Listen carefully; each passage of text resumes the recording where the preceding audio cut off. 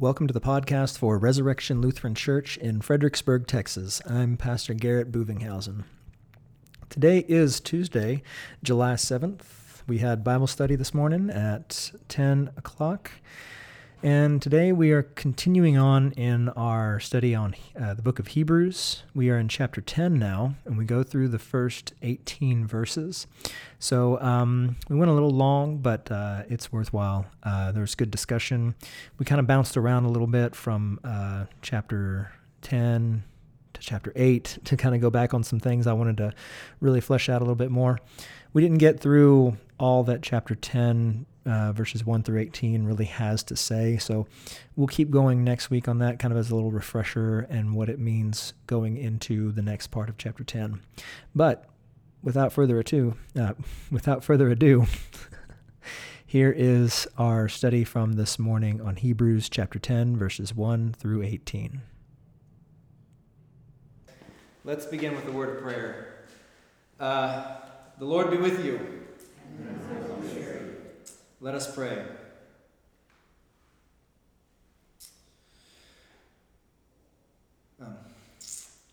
Merciful Lord, you sent Paul and Barnabas to preach the gospel in the synagogue of Pisidian Antioch and announced that Jesus is the Messiah, the Holy One, whose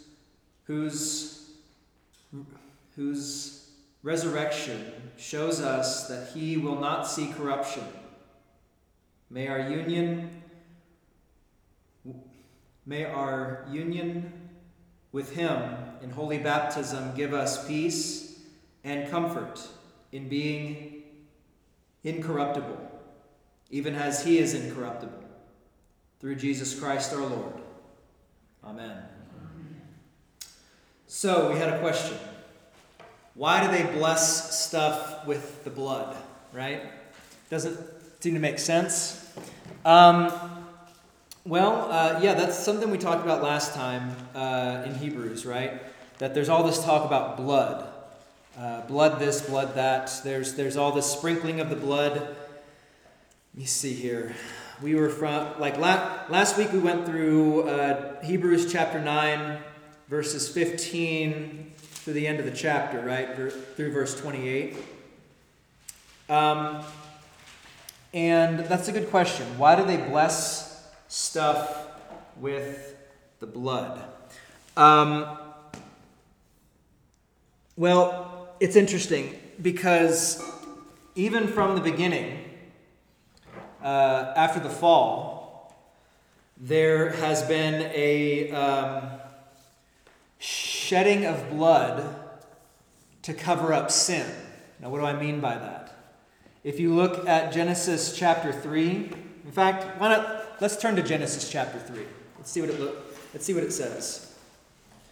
Genesis chapter 3. I mean, I could go to Leviticus, I could go to Deuteronomy and all these other places to show what they did with the blood, but this is the first instance here. Let me see, where is that? So after the curses are laid out, here we go. So Genesis chapter 3, verse 21. Okay? Genesis 3:21. This is after God has declared, the curses because of sin, and that includes, sorry honey, pain and childbirth. So it's part of it. But hey, men must toil and work in the dust of the earth, but all we reap is thorns and thistles. So I don't know if it's a fair trade-off, but Not nowadays. Well, yeah. Nowadays it's a little easy. Okay, but then we see this, right? That after these things, it says, the man called his wife's name Eve because she was the mother of all living. And verse 21, and the Lord God made for Adam and for his wife garments of skins and clothed them. Think about that. Where do you get skins? Animals. You have to kill an animal. You have to shed its blood to get its skin. That Adam and Eve, when they sinned, when they fell from grace, when they sinned, what did they do first? They realized they were naked, and then what did they try to do about it? They tried to hide and cover themselves with fig leaves. Now, it's kind of interesting, though, because this brings me to another thing here, and it's a little bit of a tangent, but I think it's pretty worth it. Luther thought that the tree of life, in the midst of the garden were two trees, the tree of life and the tree of the knowledge of good and evil. The tree of life, it's been thought, was the altar, like the place where Adam and Eve would go and commune with God. And he believes that the fig leaf was from the tree of life, that the tree of life was a fig tree. So what they were trying to do was, instead of taking the fruit to eat the fruit, they would take the fig leaves from the tree of life and try and cover themselves with that, thinking that that's what would make it okay. But what God makes clear is that in order for sin to be atoned for, in order for sin to be forgiven, there must be blood shed. That's why he takes... It says, the Lord God made for Adam and his wife garments of skins and clothed them. That it's not about what we do to try and cover up our sins. It's about God covering our sins for us by the shedding of blood. That's the consequence. It's the consequence of sin. That you could say that was the first sacrifice. Yeah, and it was God making the sacrifice, right? That's very interesting, yeah. It was the first sacrifice for sin made by God after he had already promised that one day there would be the seed of Eve that would come and crush the serpent's head, right? So there's this play throughout where there's this understanding throughout the Old Testament, and we're going to talk about that, getting into this, that what it means for blood to be shed. And we see here, let's go back to Hebrews. Hebrews chapter 9, right? Where,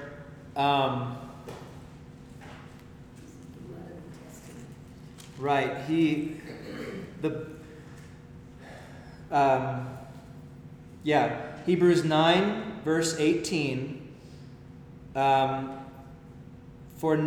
Therefore, not even the first covenant was inaugurated without blood. And then you go on and they're sprinkling the blood.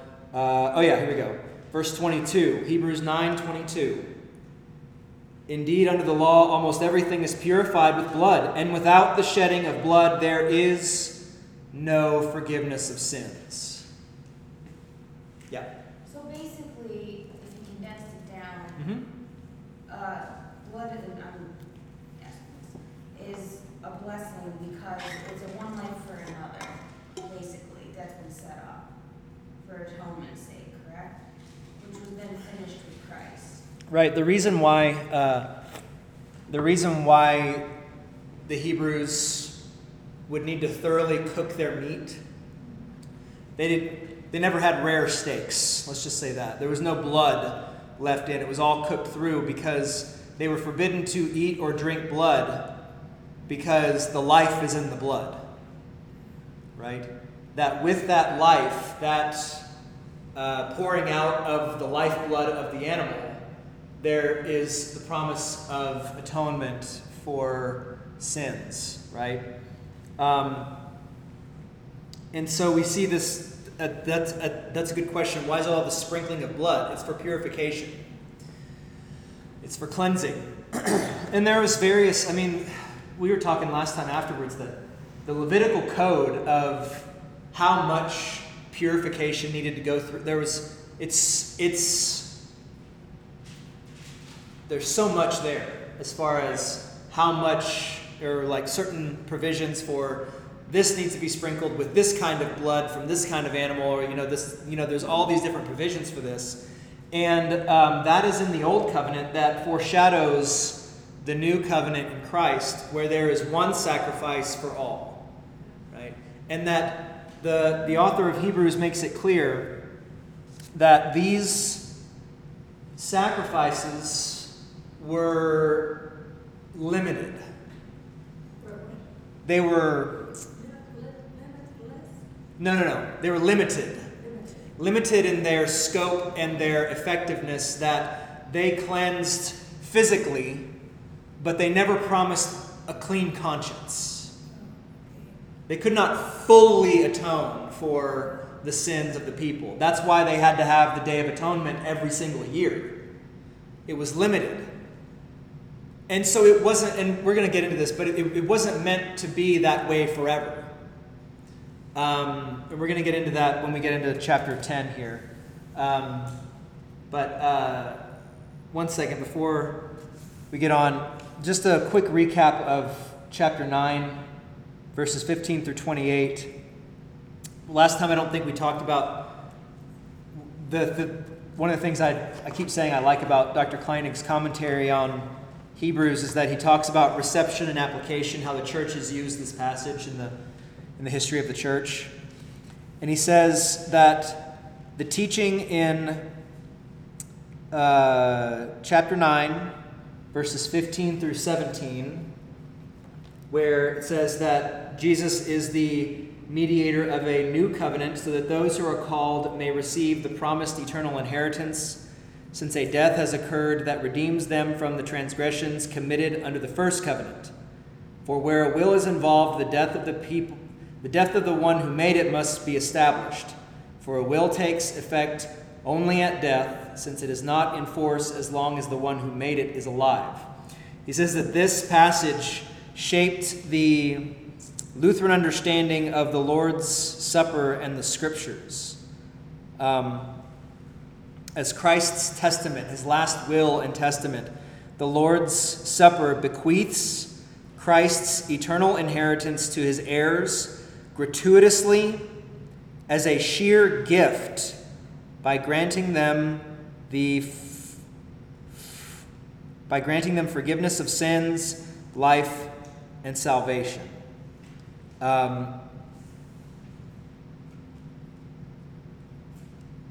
So yeah, that's been used for us, that every time we gather to receive the body and blood of Christ, we are receiving the benefits of that last testament of Christ in the Holy Supper, in his body and blood, right?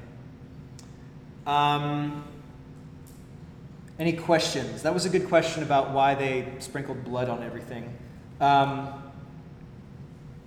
in some ways it points to the coming of Christ, in that they would have to keep purifying stuff in the old covenant, but in the new covenant there would be one blood covering. In fact, Dr. Kleinig makes it very. He gave a presentation on a paper at the symposia at the seminary in Fort Wayne, and he talked about how it's interesting. You see the way that we use communion, or the way that we not use communion, the way that we speak the formula in the distribution, saying, "Take, drink. This is the blood of our Lord Jesus Christ, shed for you." He makes an interesting point that it was never about the killing of the animal in the sacrifice, as if the suffering of the animal was what makes the atonement. But what makes the atonement valid is the pouring out of the blood. And so he made a case saying, in the distribution of the Lord's Supper, when you receive the blood of Christ, he said it's actually more appropriate, even for Hebrew standards, to say, this, take and drink, this is the true blood of our Lord Jesus Christ poured out for the forgiveness of all your sins. That it wasn't the suffering of Christ is not necessarily degraded by this, but it is the act of him suffering, dying, and still doing the work of pouring out his blood on all the world for the forgiveness of their sins. That's what he's getting at here, which is very interesting to think about, that slight difference, pouring out versus the shedding of blood. So It's a priestly act, is what he's getting at. That Christ does this for us still. Because of that once-for-all sacrifice made on the cross. Okay? Any questions, concerns? It would have been much easier just to use water. Water for... Instead of blood. Much Okay. more humane for the animals. More humane. Yeah, that's a good point. Before we move on here, this is a good point to make. This is something that one of my professors at seminary made very clear to us. He said, listen, we read this stuff as if it's like some sort of manual. This is like just what they just read this, and it's like, oh, no big deal. Go through the motions. Oh, take this lamb, cut its throat, get the blood, pour it out. No big deal. He said, but think about it. And I think I've said this before in one of our classes, but it bears repeating. Huh? It's very what? It bears repeating. That think about what these families, when you go for the Passover and these feasts at the temple, you're bringing your own sacrifice for the priests to slaughter and to pour the blood out where it needs to be poured out, right? What does that mean when you, as a family, take a little lamb without spot or blemish that you literally take care of for an entire year in your house as a pet, and then you lead this lamb up to the temple and kill it? Have to listen to it scream and see what the priest has to do to make atonement for your sin. That is the image. That is a glimpse of just how heavy our sin is and what is required for payment. And yet that's not enough. Think about that. That this little lamb that you raised for a year, treated as a pet, basically part of the household, and then you lead it to the slaughter to see that that's the weight of your sin, but then to know that's not even enough. That blood of the indestructible life, as the author of Hebrews writes, that's the blood that atones for all. And that is the blood of Christ. Interesting, right? Something to think about. And putting in this new frame that we don't, I think on one of the little handouts I gave to y'all, it said, think about, if you want to get an idea of what it was like to be at the temple during these things, think about like an outdoor restaurant and a slaughterhouse all in one. You have the sound of the animals, you have the smell of the blood, and you have the smell of the burning of the sacrifice and things like that, all at once. It's quite an experience. We don't have that here. We don't have that here. And to some degree, it can be a little lacking, but at the same time, that's not necessary because of what Christ has done. So it bears repeating, talking about what was necessary for the sacrifice and what was necessary for Christ to do on our behalf to fulfill the will of God. Right? Interesting. I hope y'all think it's interesting. I think it's pretty interesting. Well, one of the things that really ought to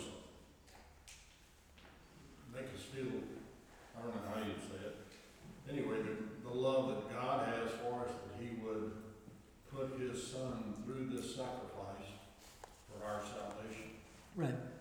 I mean, can you imagine putting your own kid to death? Right.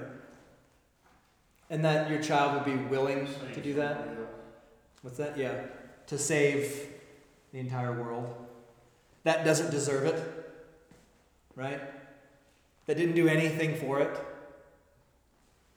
Yeah, so if y'all didn't hear, he said, just think about what it would be like to take your own son and to offer your Son as a sacrifice for the entire world, a world that hates you. Something to think about. Okay? Before we move on, because you know what, we're actually doing pretty good on time here, and there's not much to get through on chapter 10, verses 1 through 18. I might be eating those words later on, but I wanted to talk a little bit about going back just a little bit, to reinforce this understanding of the new covenant, the new divine service that is actually still tied to the old divine service of the temple. Okay? And it was back in Hebrews chapter 8, I believe. Or wait. Was it chapter... Was it chapter 8 or chapter 9? Chapter 8. About...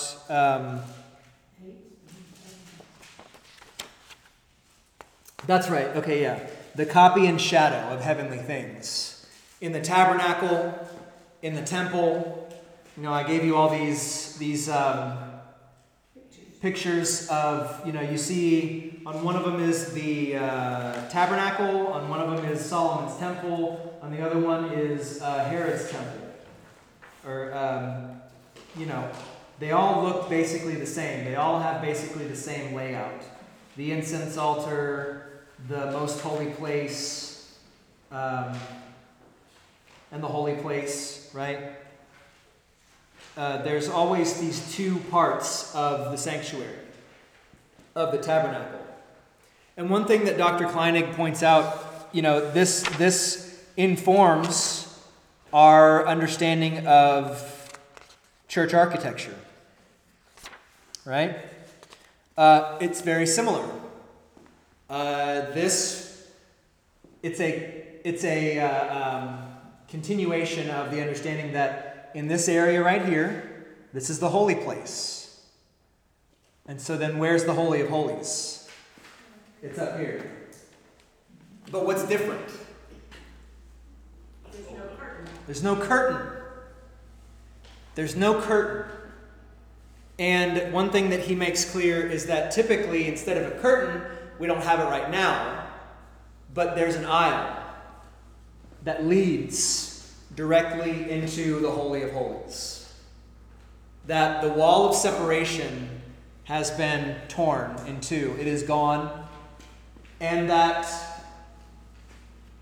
in this place, it may seem very ordinary, it may seem very common, but when we are celebrating the divine service, when we are celebrating Holy Communion, when we are partaking of the body and blood of Christ,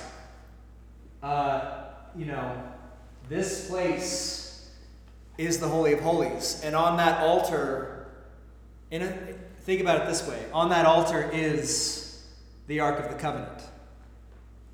You ever thought about that before? Kind of interesting. It makes you think. Because what is the Ark of the Covenant? It's the Ark of the Testimony, right? It's the place where God is dwelling amongst his people. And it's not just because we're special here at Resurrection Lutheran Church in Fredericksburg, Texas, but wherever the supper is given, wherever it is administered, God the Most High is dwelling amongst his people, right? And we're not going to get into the weeds right now. That's actually a good question to get into of, what is, the true or the valid, however you want to describe it, the valid administration of the supper.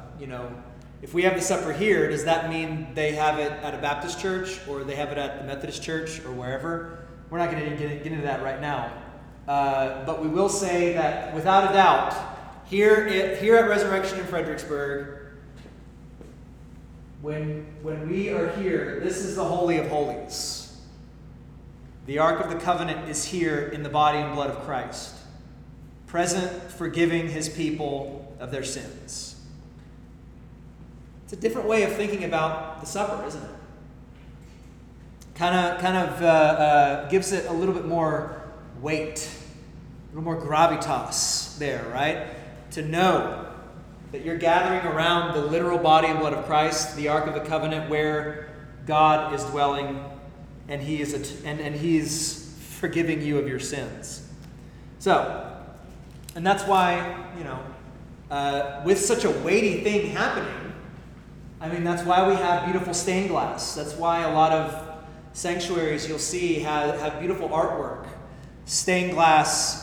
Some, depending on where you go, they'll have like the gabled ceilings. They'll have just like beautiful, the ornate work and things like that to show the beauty of what God is doing for His people. That when you walk through these doors into the holy place, reserved for God's people to hear His word and be given His gifts, you ought to be transported in a certain sense, in a very sensory way, into a place that is not of this world. That's why you see, if you go into like a cathedral or something like this, like huge, it's not just Roman Catholics. The Anglicans have really nice cathedrals. And it's done different ways in the Eastern Orthodox too, where you see just murals and these icons and all these things to let you know and convey in some way the heavenly hosts are with you in this worship, in this receiving of the gifts of God, that just transport you in a different place. And yet, are these things necessary? No. But where they can be, it really helps, especially with children, to convey what's going on. Because we as adults, we can talk about these things and say, yep, up there is the Ark of the Covenant, up there is the body and blood of Christ, and we can kind of grasp it on a very weighty level. But for children, when they see artwork and they see things represented visually and things like that, it helps them a lot more to understand until they can think more abstractly about things and really grasp onto, whoa, this is different. This place is special, right? Yet at the same time, if tomorrow the government came and destroyed this building and drove us out, we could still go meet in a field under a tent with a table, bread and wine, and have the body and blood of Christ. Interesting things to think about, right? Yet, while we have the ability to have these things, it's good to have the artwork. It's good to have the beauty of the created world to reflect the beauty of what God is doing here, okay? Any questions? It's kind of a lot. But any questions? Comments? Have you seen Our Savior? In Houston? Oh, yeah. Beautiful. Beautiful. If y'all don't know about Our Savior in Houston, Our Savior Lutheran Church in Houston, it's this big, like, rotunda type church building that's built after it's in a German-style church where the altar and the altar and everything is out, like, in the center of everything. It's like a thrust kind of stage. Not stage, but you know what I mean. It's like this thrust kind of setting, and then, like, above the altar is this wooden crucifix, hand-carved, full with a corpus of Christ on it and everything. And there's like a hand-carved statue of Saint Michael the Archangel slaying Satan. He's got his foot on his head, and he's like about to get him. But then it's really cool because if you go behind that statue, you'll see that coiling up Saint Michael's leg is the tail of Satan, which is a serpent. It's really neat. Like they really went all out in their visual representation of things. Again, is that necessary? No. But if you can do it, it's beautiful, and it conveys that weight a little bit better. Right? So, I get excited about these things. Yeah. I mean, the churches are like the artwork through the church throughout the ages. It's hard to beat. It's hard to beat the beauty that Christianity has brought to the world. I don't think you can beat it, but I'm biased. So, anyways, all right, let's move on. Yep, got just enough time to get through Hebrews chapter 10, verses 1 through 18. And I'll read that for us here real quick. So, Hebrews chapter 10, verses 1 through 18. For since the law has but a shadow of the good things to come instead of the true form of these realities, it can never, by the same sacrifices that are continually offered every year, make perfect those who draw near. Otherwise, would they not have ceased to be offered? Since the worshippers, having once been cleansed, would no longer have any consciousness of sins. But in these sacrifices there is a reminder of sins every year. For it is impossible for the blood of bulls and goats to take away sins. Consequently, when Christ came into the world, he said, "Sacrifices and offerings you have not desired, but a body have you prepared for me. In burnt offerings and sin offerings you have taken no pleasure." Then I said, "Behold, I have come to do your will, O God, as it is written of me in the scroll of the book." When he said above, "You have neither desired nor taken pleasure in sacrifices and offerings and burnt offerings and sin offerings, these are offered according to the law." Then he added, "Behold, I have come to do your will." He does away with the first in order to establish the second. And by that will we have been sanctified through the offering of the body of Jesus Christ once for all. And every priest stands daily at his service, offering repeatedly the same sacrifices, which can never take away sins. But when Christ had offered for all time a single sacrifice for sins, he sat down at the right hand of God, waiting from that time until his enemies should be made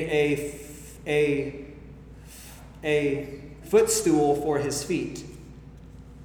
For by a single offering he has perfected for all time those who are being sanctified.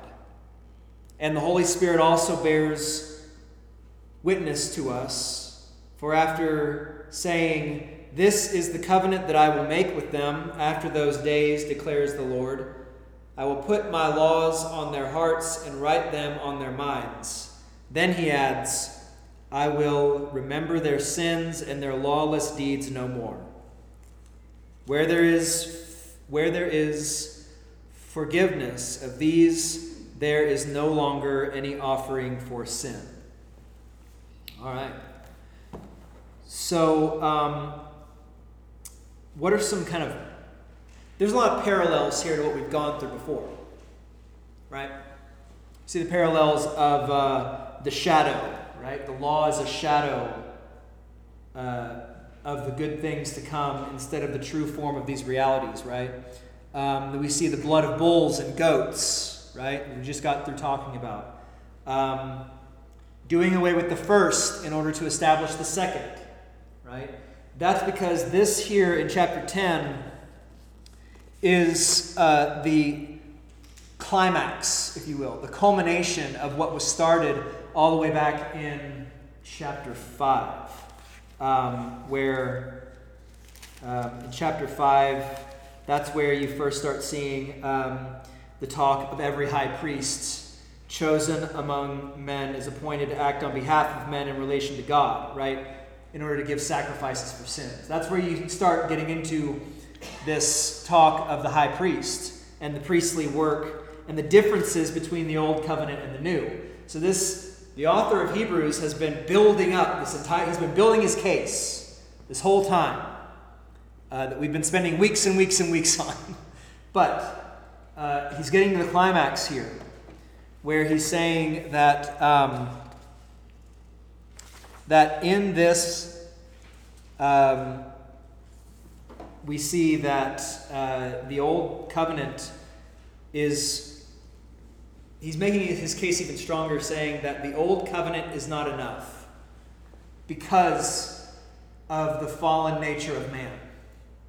And he said this before, but he's saying that, to make his case even stronger, he says, "For since the law has but a shadow of the good things to come instead of the true form of these realities," back on verse 1 here in chapter 10, "it can never, by the same sacrifices that are continually offered every year, make perfect those who draw near." Why? What does he say? Why can't these sacrifices made every year actually make perfect the ones who come to receive forgiveness? What's the reason? They were what? Human sacrifice. Well, human sacrifices, not like they're sacrificing humans, but they're being done by man. And what kind of blood is being used? Yeah, the blood of bulls and goats. But that's not to say that nothing was happening. Okay, I think some people get into that realm and they'll say, oh, this just shows that this is all just for a show. This is all just so it's that these things didn't really matter at all. They're just kind of doing them just to kind of have something to do. I don't know who makes that argument, but I think I've heard something along those lines that the people did these sacrifices because God commanded them to, and because they didn't really atone for sin, they'll take things like this where he says, "For it is impossible for the blood of bulls and goats to take away sins." Now, that doesn't mean that they never took away sins. It's just that they couldn't completely wash away. They were limited, right? They were limited in how much they could atone for. Because otherwise, why would they have to keep coming back every year? Does that make sense? That if they could actually forgive in the fullest sense, what's the point of doing it every year? Because God told you to. Well, yeah, God told you to. But these things are for a reason more than just because God told them to, right? They're actually doing something. God is working through these sacrifices to forgive sins. So he makes that argument. He said, obviously, this was not meant to be the case forever. Otherwise, sacrifice would need to have been made forever. Every year, ad infinitum, it could never be good enough. Does that make sense? So what's needed? If this isn't good enough, what's needed? What's that? An ultimate, what's the word? Ultimate. The ultimate sacrifice? Right. The ultimate sacrifice of the Son of God, right? Jesus Christ. Or skip it. Or skip it? Why? Well, if it is not that important, Oh. if you have to do it every year, you have to go back and do it every year, then it must, how do you know that one year is good and maybe not as good or not? Well, that's a good point. That's a good point. So the point is that, if you have to keep going back every year, what's the point in doing it? How can you know that year was good, that the sacrifice was accepted, and this, that, and the other, right? Well, and to a deeper point of your question, what's the point? Because I think the way you know that it was a good sacrifice or that God atoned for your sins is that the high priest would come back out to tell you. Right? Because what happened was the high priest would take the blood, and after being purified of his sin, he would make atonement for his sin, and then he would go into the Holy of Holies, after filling the entire thing with incense, and he would sprinkle and pour out the blood on the mercy seat. If that sacrifice was not accepted by God because the high priest did not atone, did not cleanse himself, then he would be struck dead. Because... The God of love? Huh? This is the God of love? Yeah. Killing people? That's right. The God of love has consequences. The God of love has consequence for sin, because if he lets you live in your sin, well, what's the wages of sin? Death. So if God lets you live in your sin and die, I mean, think about this. Yeah, he's the God of love, and we have to understand that there are consequences for sin. That the reason why, some might say, well, Adam and Eve just made a mistake. They just ate from a tree that God told them not to eat from. Why does he got to kick them out of the garden? He kicks them out of the garden so that they don't eat of the tree of life and live forever in their sin and damnation. But he goes about making a plan and provisions so that one day they will be restored from that sin. Right?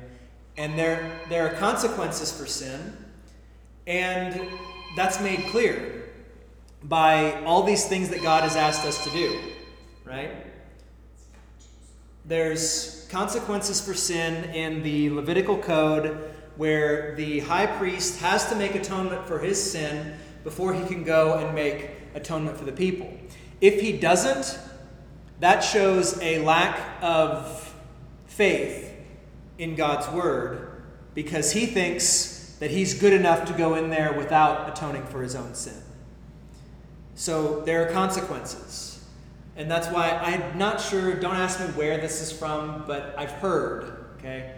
This might be apocryphal, but I've heard that one thing they would do with the high priest is on the Day of Atonement, they would tie a rope around his leg, and when he would go into the Holy of Holies to pour out the blood onto the mercy seat, if it wasn't good enough and God would strike him dead, they could pull him out, because no one can go in there except for the high priest, right? And only on the Day of Atonement. So it's kind of an interesting thing, but that shows the weight of sin. It shows the gravity of what it takes to forgive sin, and the lengths that God goes to forgive our sin for good in the sacrifice of Jesus Christ on the altar of the cross. Right? Now, they did these sacrifices for each family in Israel? Uh-huh. That's a lot of blood on that mercy seat. Well, no. So what they would do is that, and I need to brush up on my understanding of these things, but there will be different festivals throughout the year. There's the Passover, there's the Feast of Booths, there's all these different times. And even on regular weekdays and throughout the entire year, the priests are burning altar on the incense altar. They're praying in the holy place. They're making atonement for the sins of the people on a regular basis, day in and day out, morning prayer, evening prayer, noontime prayer, all this stuff for the people. Yet, at the same time, what would happen would be on the Day of Atonement, the priest would have one sacrifice from a perfect, spotless lamb for all the people. It's not that he would take a little bit of blood from the sacrifices of all the different families and go, yes, that's a lot of blood. Right? That's a lot of blood. But he would make atonement for the sins of all the people. And that's what we talked about, I think, at the end of at the end of chapter 9, where just as the high priest would come out of the Holy of Holies to show everybody that atonement had been made for you, in the same way we are waiting for Christ to come back as our high priest to have that final announcement that sin and death are permanently washed away and full restoration is now being made completed and delivered in the resurrection of the dead and the life of the world to come, right? So, is that making sense? Is that connecting there? We talked about that last time. But here in chapter 10, the cleansing provided by the Day of Atonement was physical and limited. That's why they had to do it every year. And the blood of bulls and goats just don't cut it, right? It has a limited effect. It does not cleanse the conscience once for all time from the pollution of sin without any further act needed, right? But now that act has been completed in Jesus Christ.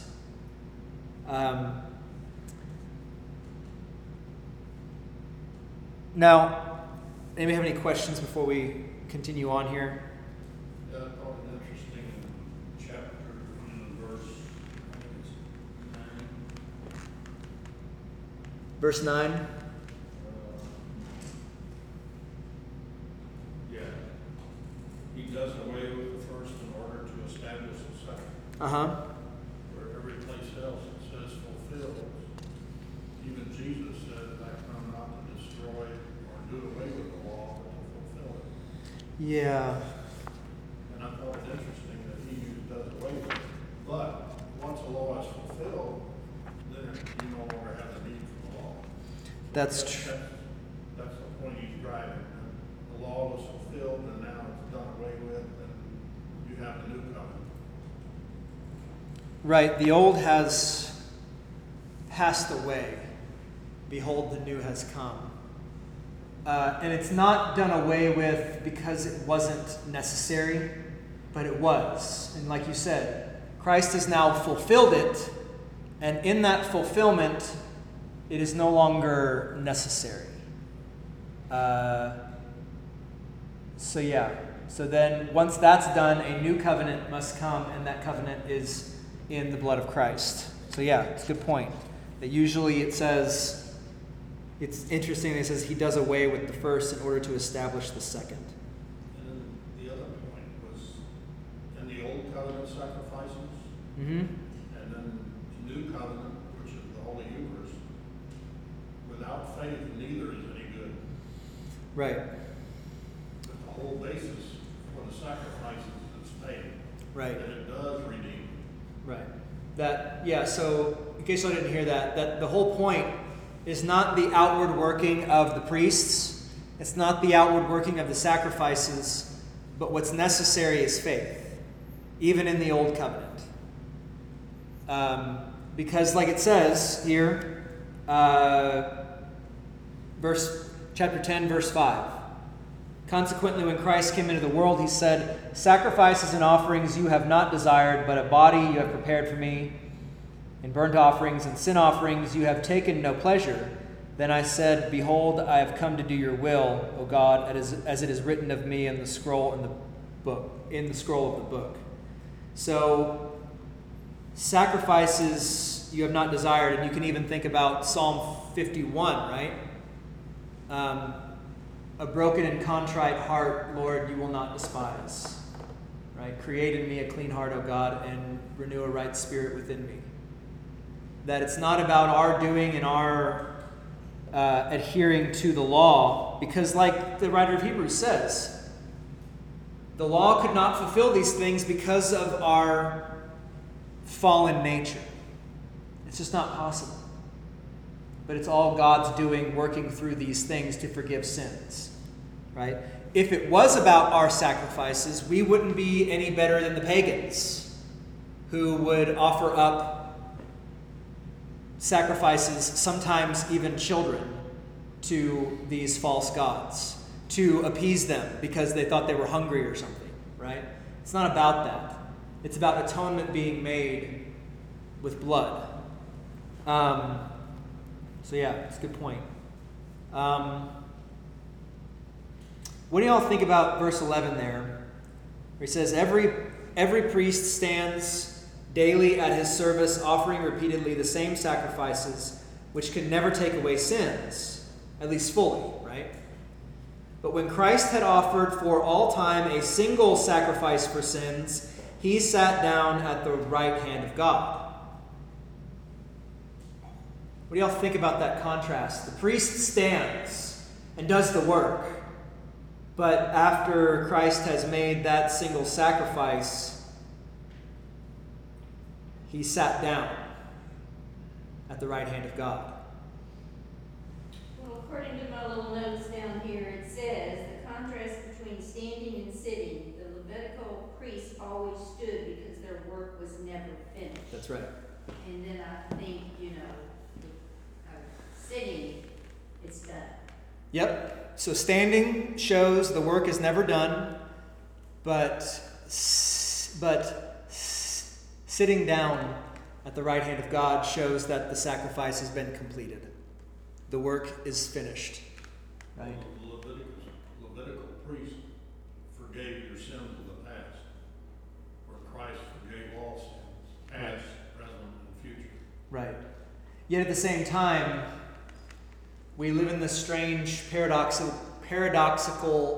existence that just because Christ has forgiven all past, present, and future sins doesn't mean we never need to receive absolution for sins committed, right? That if we say, well, Christ already forgave what I'm going to do in the future, what's that going to tempt you to do? Go sin, commit some pretty heinous stuff, right? It's kind of like, as a pastor, I've heard before say, you always have to be careful in using the law and the gospel, because you can, if you say to someone, if you give them the gospel first, they're going to hear, oh, okay, so Jesus loves to forgive sins. I love to sin. What a great deal. Right?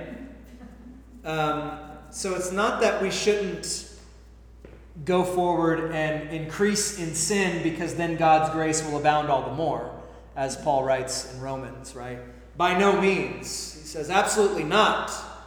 But knowing that our sins have been forgiven, now we can live in the fullness of his grace and his mercy. Not continuing in our sins, at least not willingly, because our will has been restored now in Christ to do God's will. But at the same time, we live in these fallen bodies that pull us to sin sometimes. You're driving down the road and someone cuts you off. You can't help but cry out against them, right? You can't help but, say something nasty at the moment. And for that, that Christ died for that too, you're just kind of sitting around with friends, not sure what to say, and then all of a sudden you just blurt out, I can't stand, right? Because you just can't help it. Your sinful flesh is pulling you to that, and for that, Christ died for that as well, right? But God wants to hear us repent. Oh yeah, that is a show of faith, is to say, Lord, I have sinned, and Lord, I believe, help my unbelief, right? God wants to hear his children acknowledge the truth of the fact that forgiveness is needed, right? And that Christ has died to forgive their sins. So yeah, it's not about, and that's why, I'll get this little bit in here before we stop because we're out of time. But that's why it's also beneficial to know that in the Reformation, there was a lot of different ideas going around about the sacraments. The Lutherans had a conservative Reformation and didn't want to do away with baptism as the church has always known it, didn't want to do away with Holy Communion as the church has always known it. And they didn't want to do away with confession, as the church has always known it, in the right sense. They wanted to fix the corruptions that had come about in that practice. And the corruptions were that we could make penance for our sins. What the Lutherans clarified and brought back into understanding that the church had known from the beginning was that private confession and absolution is for the good of all believers. That, yes, you can come to church on Sunday and have corporate confession and absolution. Everyone confesses the general confession for all that I have done, all that I have left undone. I have sinned against you in thought, word, and deed. Yet there's times, and that's why we've made provisions for it in our hymnal. And I would encourage anyone, that, and sometime in the future, I'd like to actually establish hours for this, where I will be in the church at a certain set time, so that if someone has something weighing heavily on their mind, on their conscience, even though everyone else may think it's small, that they can come and I, as your pastor, can be the, as they say, I can be the ear of God to hear your confession, and then the mouth of God to pronounce the absolution. Because confession should never be without absolution. And absolution shouldn't be without confession. And it's not so you can do your work and show good works before God in that way necessarily, but it is for your conscience, so that you can be remembered, so that you can remember that God loves you. Because it's one thing, and I'll end with this, it's one thing to come to church and sit in the pews or the chairs or stand and hear it directed out to everybody. I forgive you all your sins in the name of the Father and of the Son and of the Holy Spirit.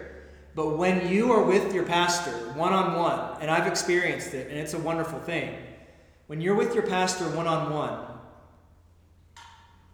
there's no room for doubt that he's speaking directly to you. It is an assurance. Reassurance and assurance if you don't have it, already. So, if for whatever reason there's something weighing on your mind, I know, it's like there might be a few questions I might ask if there's something specific. Like if you stole something, I'm going to ask, have you returned it? Right? I can't just absolve your sin without the fruit of repentance being restoration in that way. But there might be questions I ask. But in the end, absolution is paramount. Right? That's all for today. Let's wrap this up. If y'all have any questions, concerns, you can save them for next time. Let's pray real quick, and then we'll get to it, okay? We'll pray. Okay, let's pray the Lord's Prayer. Our Father, who art in heaven, hallowed be thy name. Thy kingdom come, thy will be done, on earth as it is in heaven. Give us this day our daily bread, and forgive us our trespasses, as we forgive those who trespass against us. And lead us not into temptation, but deliver us from evil. For thine is the kingdom, and the power, and the glory, forever and ever.